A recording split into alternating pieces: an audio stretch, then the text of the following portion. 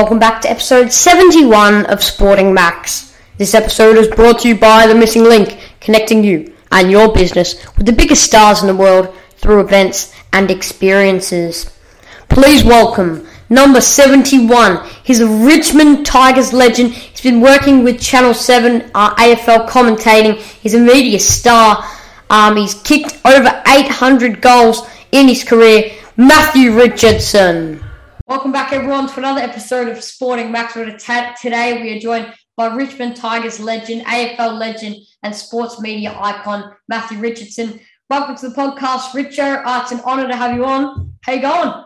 Good, thanks, Max. And thanks for having me on. And you're looking very sharp, mate, in the shirt. Thank you. It's greatly appreciated for you to put aside some of your time and come and have a chat. I'd like to start off by getting into sort of your childhood and what growing up was like for you in, I believe it was Devonport, Tasmania.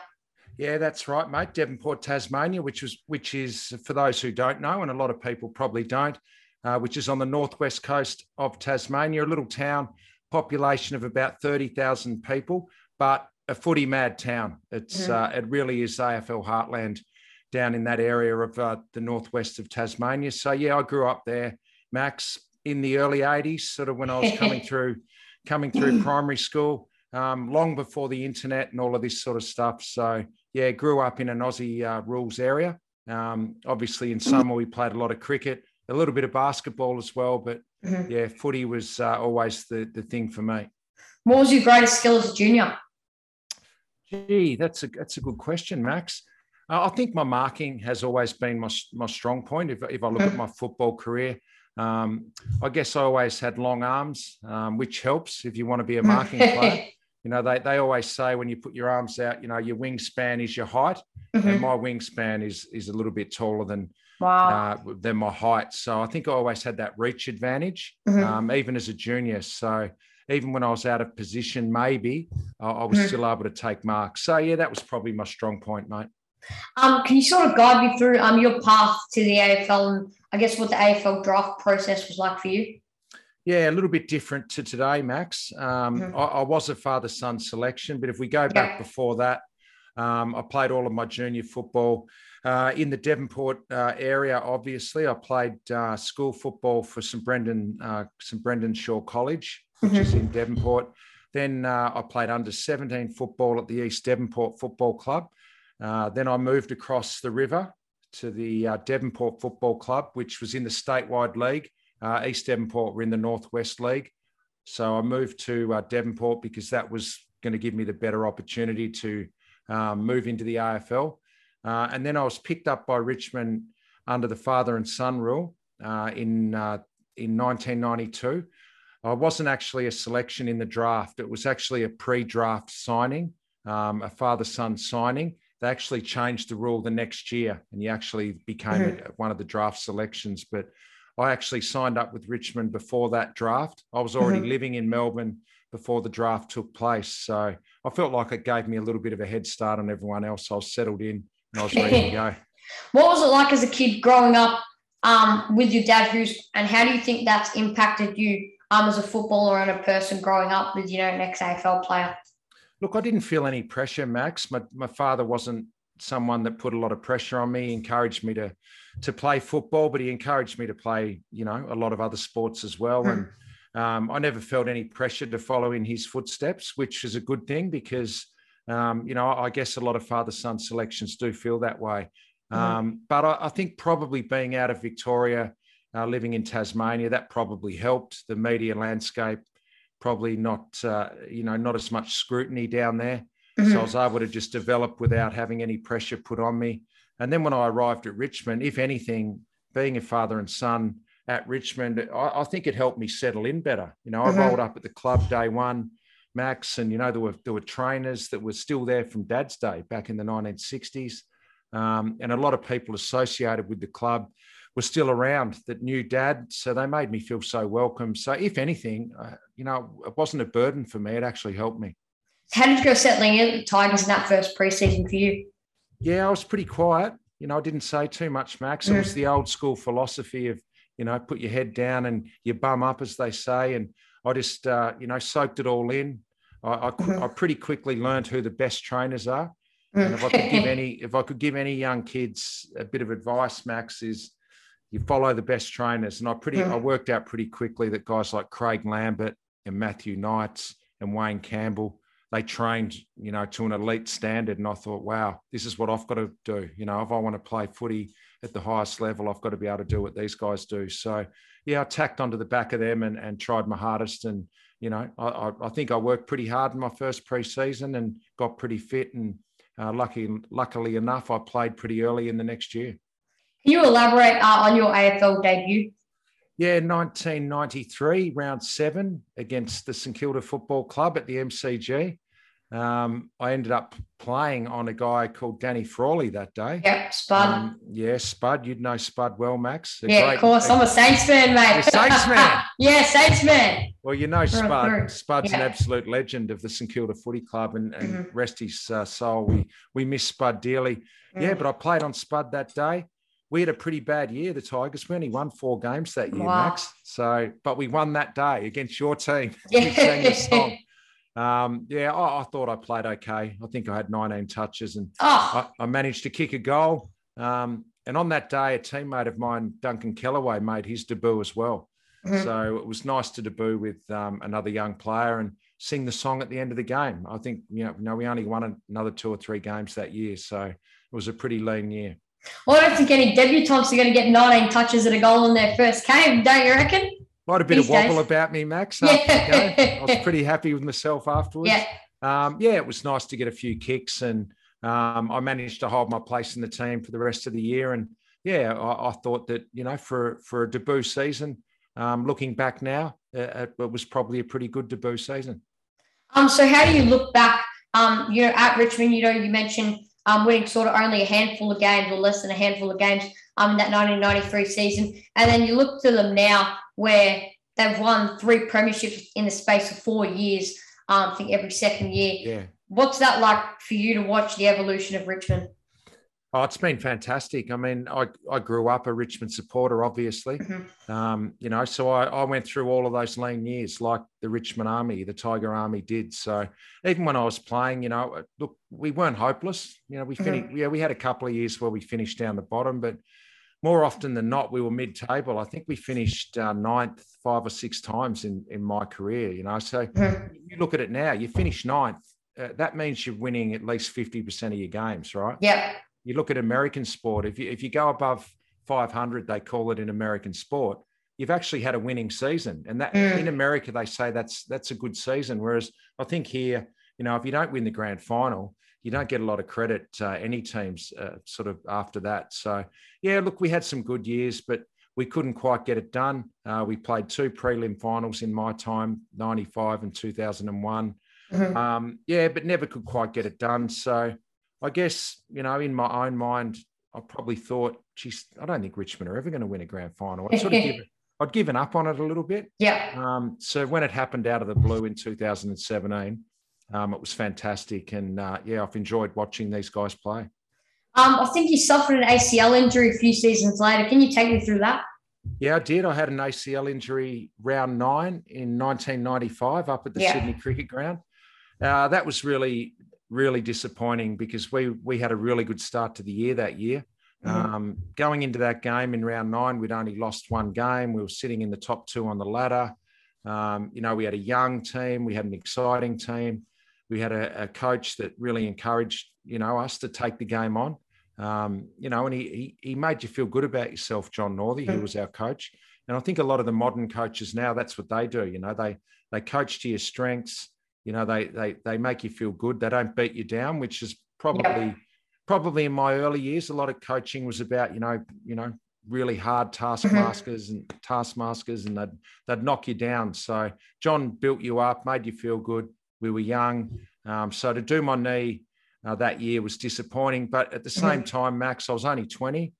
And I just thought, we're going to play finals next year, the year after that. As you know, mate, it doesn't happen, just because you play finals one year doesn't mean you will the next. And so I missed out on the finals that year and we didn't play finals again until 2001. Now, 1996, I think it was, you kicked 91 goals in that season. What did that mean to you? to come back and kick 91 goals after an ACL injury? Look, I didn't think a lot about it at the time, Max. When you're young, you just go about your business and you don't really think about sort of the impact that it can have. But I guess now in hindsight and having a bit more wisdom and having watched a lot of football and watched a lot of guys come back from knee injuries, it's not easy. So I guess now looking back at it, I feel pretty proud that I was able to come back. After doing it in round 9, I played every game the next year. And was able to have a pretty good year. So I guess you got to give a lot of credit to the fitness and medical staff around the Richmond Footy Club at the time. They put me through a pretty stringent rehab program. There was a lot of hard yards put in. So to be able to play well the next year, it says a lot about the program that they had. I think it was 2004. You stepped down from the leadership group at Richmond. How did you make that decision? Oh, look, I guess I was turning 30 at the time, Max. Look, I felt like the way I trained and prepared myself, I was going to be a leader anyway. And turning 30 with some other younger, guys coming into that leadership group, I thought it was their turn. I probably thought at the time I was too old to sort of take over, the captaincy position at that age. And I think I just needed to focus on what I was doing out on the ground.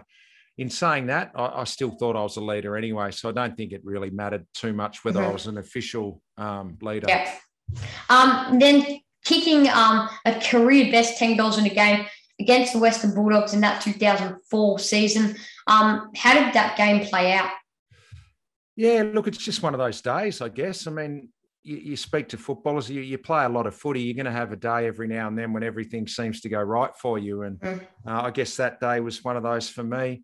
Our midfield was able to, find a little bit of space. There was a bit of space inside forward 50. It was before we had team. Well, it wasn't before flooding, but it wasn't like it is now. You didn't have the numbers back that you do now. I mean, the forwards now have to contend with that zoning defence, and the intercept defence is so well drilled now, which it probably wasn't that good back in 2004. So you had really good leading lanes to come up into.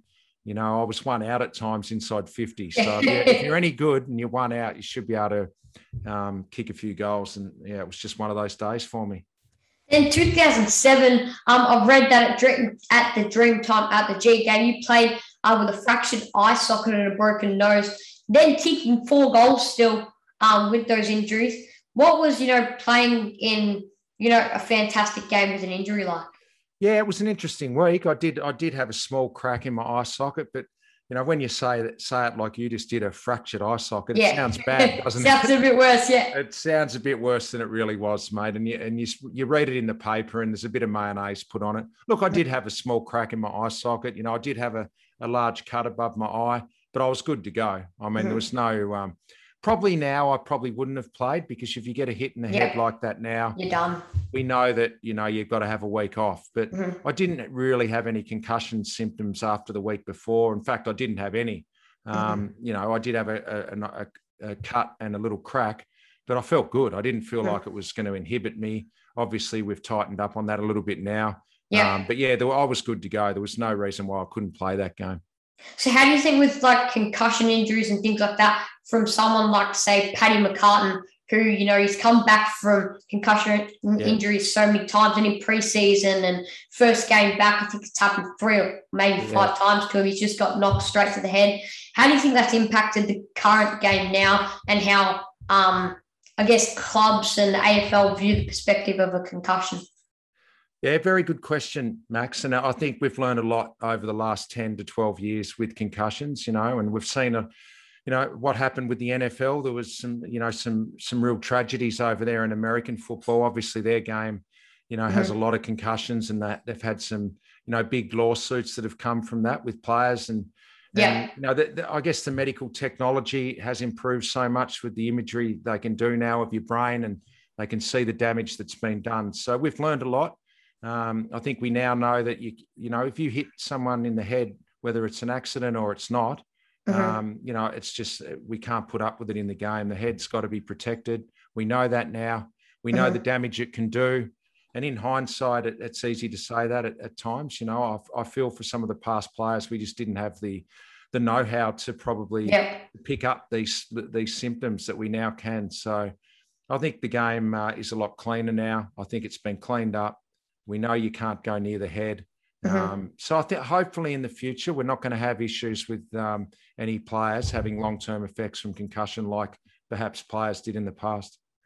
Now, winning your first club best and fairest, how did it feel to be recognised after the work in the season you put in behind the scenes and on field? Look, you don't play football for individual awards. You play to win premierships, obviously, but look, it is nice at the end of the day if you have a good season. I'd be lying if I said I wasn't happy to win. The Jack Dyer medal. The name Jack Dyer is synonymous with Richmond. He's probably the biggest legend in the club's history, along with Kevin Bartlett and probably Dustin Martin. Now they're probably on the podium if you look at Tiger legends. So to win a Jack Dyer medal was nice. Then moving positions in 2008 to the wing, how did you find adjusting to a different sort of position, and do you think that allowed you to contribute or play a greater part in the game? Look, at the time, I didn't really know how it was going to go. I mean, I was 34 at the time. I was slowing down. I didn't have the leg speed that I may have had in the past. So when I got asked to play up there by Terry Wallace, I was a bit hesitant. I thought, gee, this could be the end of me, actually. I mean, he wants me out of the forward line. If I don't get a kick on the wing, what do I do next, Max? So, look, I was lucky enough that it worked out. And what I did find was going up onto the wing, I had a little bit more freedom. You know, your opponent probably doesn't play on you as closely as they do when you're playing as a forward. So I had a bit of freedom. And it went well. And that was basically my last year. I only played 5 games the next year and injured my hamstring, and that was the end of it. So it was a memorable time, I guess. Well, in round 6, 2009, I want to touch on this sort of briefly. You, at the SCG where you did your ACL, I think it was, you kicked your 800th goal. What were those moments like? Yeah, look, that was my last game. So I did go into that game. I had hamstring tendonitis. I was really struggling. Looking back now, I probably shouldn't have played. I probably should have had some time off and tried to get it right. But I think in the back of my mind, I knew I was done. You know, I knew my body was starting to fail me. You know, I just couldn't do what I wanted to. And I went out there, and in the first sort of 5 minutes of the game, I came out on a lead. I was playing on Lewis Roberts Thompson, and I felt my hammy go. I felt real. It was like bang. I'm in trouble here. And the runner came out, and I sort of didn't want to admit that I was gone. I sort of limped back to the goal square, and I said to the runner, I'm okay. The ball kept coming in, and I just couldn't move. So Lewis Roberts Thompson got a couple of kicks, and the message came out, come on, mate, you got to do something, you know, or you got to come off. I said, all right. But I knew I was on 799 goals, Max. So I thought, I need one more goal here, because I think I knew I think I knew I was done. I think I knew I was going to need surgery. And luckily enough, a fluky ball came my way. It got turned over in the middle of the ground. I was out on my own, and I was able to kick a goal somehow. And I came off the ground. I did come back on after half time, but I couldn't do anything. I couldn't move. And then I needed surgery, and that was it. I didn't play again. So, yeah, it's nice to finish with 800 goals, I guess. Then how did you make that decision to retire after surgery, or did you think there was any possibility that you could come back? I wanted to come back. I did initially. I actually got through to round 20 that year. I played a game for Coburg, actually, out at Coburg Oval. And I hurt my hammy a bit again in the first 10 minutes. So I had to go and see the surgeon, and he said, look, you're probably going to need surgery again. We can see how you go. Damien Hardwick then took over the job at the end of the season. He gave me the opportunity to go on, but needing more surgery, I probably wouldn't have played till, you know, midway through 2010. Wow. And I just thought, look, you're coming in, Damien. You're obviously going to bring in some young players. They'd already delisted, you know, not delisted, but Joel Bowden had finished up. Kane Johnson had finished up. Nathan Brown had finished up. These were all guys around my age. So it just seemed like the timing was right with a new coach and some young players coming in. So then how did you make the move, I guess, to the media side of the sport? Yeah, probably little bit lucky, I guess. I guess that injury in round 5 of 2009 helped me in the end, because I needed to think about the future. And I spoke to my manager, and he said, look, you're going to be out for most of the year now. Why don't we see if we can get you a little bit of media work? Like the guys do now on 360, like Jack Rewalt and guys like this. So, yeah, I did a few little media things. There was a show on Channel 10 called One Week at a Time with Robert Walls and Stephen Quartermain. I did that a little bit. I did some special comments on 3AW. I enjoyed it. And I guess when I retired, I just hoped the phone would ring. And lucky enough, it did. I got lucky. Yeah. So how have you found your time in the media so far? Oh, you're like a fish out of water when you first start, Max. Not like you. I mean, you can step straight in now, mate. You're fine. Yeah, look, you just learn as you go, Max. You know, you get thrown in the deep end a little bit. The camera comes on, and you know, you just got to see how you go. So, yeah, I mean, I think I struggled a little bit early days. You get the flow of it as you go, and luckily, you know, my employers supported me through those first few years. No, I was working with some experienced heads. You know, like working with you. You would love these guys, Max. I can tell that you're someone who wants to be a broadcaster. So, Dennis Cometti, Bruce McAvaney. I was very lucky to work with those guys, and you know, I was able to learn a little bit from them, I guess. Can you sort of take me and guide me through your experience covering the 2017 AFL Grand Final? And I think you presented the Premiership Trophy to Trent Cotchin and Damien Hardwick too. Yes, I did. I was very lucky. I was working that day for Channel 7 on the boundary line. I guess going into the game, Adelaide were favourites. The Adelaide Crows were favourites. So, look, my expectations weren't that we were going to win. I thought we've just got here, which was fantastic. You know, we'd had a great run. If we won, you know, I was hoping we'd win, but I actually thought the Crows were probably going to be the better team. But as the game wore on, you could just see Richmond's momentum that they'd built up over the last 5 or 6 weeks of the year and winning the first 2 finals. You could just see that by about halfway through the last quarter, you knew they were going to win. And then Dan Butler kicked a goal with 6 minutes to go to put them 7 goals up. And I thought, even Lee Matthews says a goal a minute. I thought, well, they can't. And then 7 goals in 6 minutes. So that was when I sort of got a bit emotional, and yeah, to be able to present the cup was a moment I'll never forget.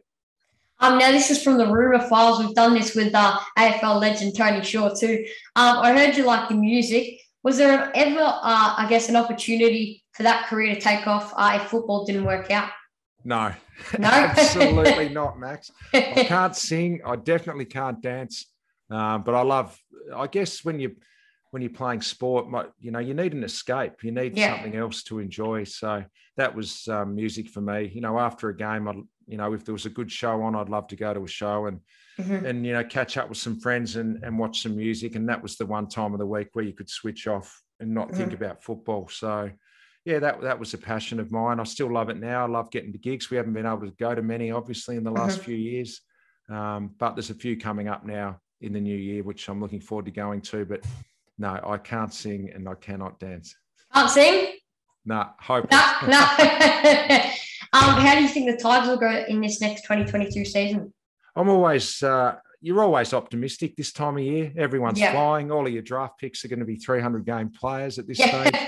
I'm optimistic. They've still got, you know, all their champions there. Yeah, they're getting a little bit older. But, you know, after 4 years of being in the top 4, you know, I think a few injuries took their toll last year. If they can get their important players fit again, like Leon Prestia, if Cotchin can, you know, have a solid year without being injured again. Shane Edwards was injured a lot. And you get a bit of improvement from some of these younger guys like a Collier Dawkins, you know, a Thompson Dow or a Martin, guys like that, a Sydney Stack. Yeah. We saw Maurice Rioli Jr. for a couple of games last year.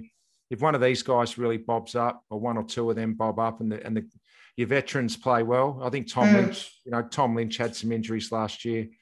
So I think if they can get everyone out on the ground, I think they're a good chance to play finals again. What about Melbourne? Do you think they can back up that grand final premiership experience? Yeah, look, if you look at Melbourne and the Western Bulldogs, I mean, their list demographic, the age profile looks good. And they've got so many, you know, superstar players in each team. So I'd be surprised if both of those teams aren't right there again. early pre-season grand final premieres? Oh, look, I just thought the way Melbourne dominated that last 40, 50 minutes of that grand final, if they're hungry and they, maintain the standard, they're going to be hard to beat. So who do you think is the player to watch going into next season? Player to watch? Oh, look, I'll go a little bit, probably even further left field than you think, because he hasn't played a lot of footy, but I love Harrison Jones at the Bombers. I think he's some of his marking that he took in games last year. He had games where he took 5 and 6 contested marks, and he's built like a bit of string at the moment, but he's 6'6" and he can jump and he can run, and I think he's confident in his own ability. So I'll keep an eye out for him. What do you think of Nick Dacos going to Collingwood? I think it's fantastic. I mean, being a Richmond man, you're not meant to like Collingwood, but I love Peter Dacos. Get on YouTube, all your young followers, and look at Peter Dacos. If he's anywhere near as good as his dad, Collingwood fans are going to be happy. What would be your best advice to anyone who wants to be a successful footballer like yourself? Look, I guess when you're young, take it seriously, but enjoy it. And I think as a young guy, you should play as many sports as you can, because I think if you play a lot of different sport, it really develops, all of your coordination. You get to experience different angles, different ways of playing, different tactics. And I think if you can play as much sport as you can when you're young, that's a good thing. When you get into your mid-teens, probably time to, knuckle into whatever you want it to be. And if it's football, that's a great thing. Look, I always thought you've got to enjoy yourself. Yeah, and you've got to work hard. Once you get to 15 or 16, you do need to make a few little sacrifices here or there, and just never have the footy out of your hands. Never have the footy out of your hands, and soak up as much knowledge as you can. Speak to older, retired players, and chew their ear off and get some advice from them. I've got a little bit of yes or no now. Questions. Christian Petrarca, Brownlow medalist next year, yes or no? I'll give you a yes on that. Why not? Is the Murray for you here to stay next year? Well, it's meant to come off today, right? Is it? November, yes, it's November, I'm just looking at the corner of my computer here. It says the 1st of December. It's meant to come off today. Yeah. But I've got attached to it. So I might hang it. Might keep it until Christmas time. Might keep it until Christmas time. What do you think of Wanganeen Malera? Yes or no? Is he going to get a debut game this season for the Saints? Yeah, I think so. Yeah, I think teams love to throw young guys in. You used to have to play, a fair bit of footy in the twos before you got a chance. But I think coaches now and teams are, I think they're happy to throw young guys in and see how they go. So, yeah, I'll say yes. Brett Voss going to take, I think it's Brett, is it? At Carlton, going to take Carlton. Michael Voss, sorry. Brett is his brother. Yeah, Brett's his brother, yeah. Brett's his brother, Max, yeah. Is Michael going to take them to the top 8, yes or no? Borderline. You know what? I'll say yes. I think they've got good key position talent. Losing Liam Jones is a big out, though. Yeah. One last yes or no question. Tigers top 4? Well, yes. Yes, all right. Thanks, Richo, for coming on the podcast today and putting aside half an hour or so of your time to come and have a chat. It's been an absolute honour. No, well done, Max. And, some really good questions, mate. And congratulations on what you're doing with your pod. Thanks, Richo. Greatly appreciated. Cheers, mate. Stay tuned, everyone, for some more Sporting Max. Thanks for listening to this episode of Sporting Max. Check us out on iTunes, Spotify or YouTube. And be sure to follow our socials. This episode is brought to you by The Missing Link. This is the Voice of Melbourne, and we'll see you back here real soon for another episode of Sporting Max.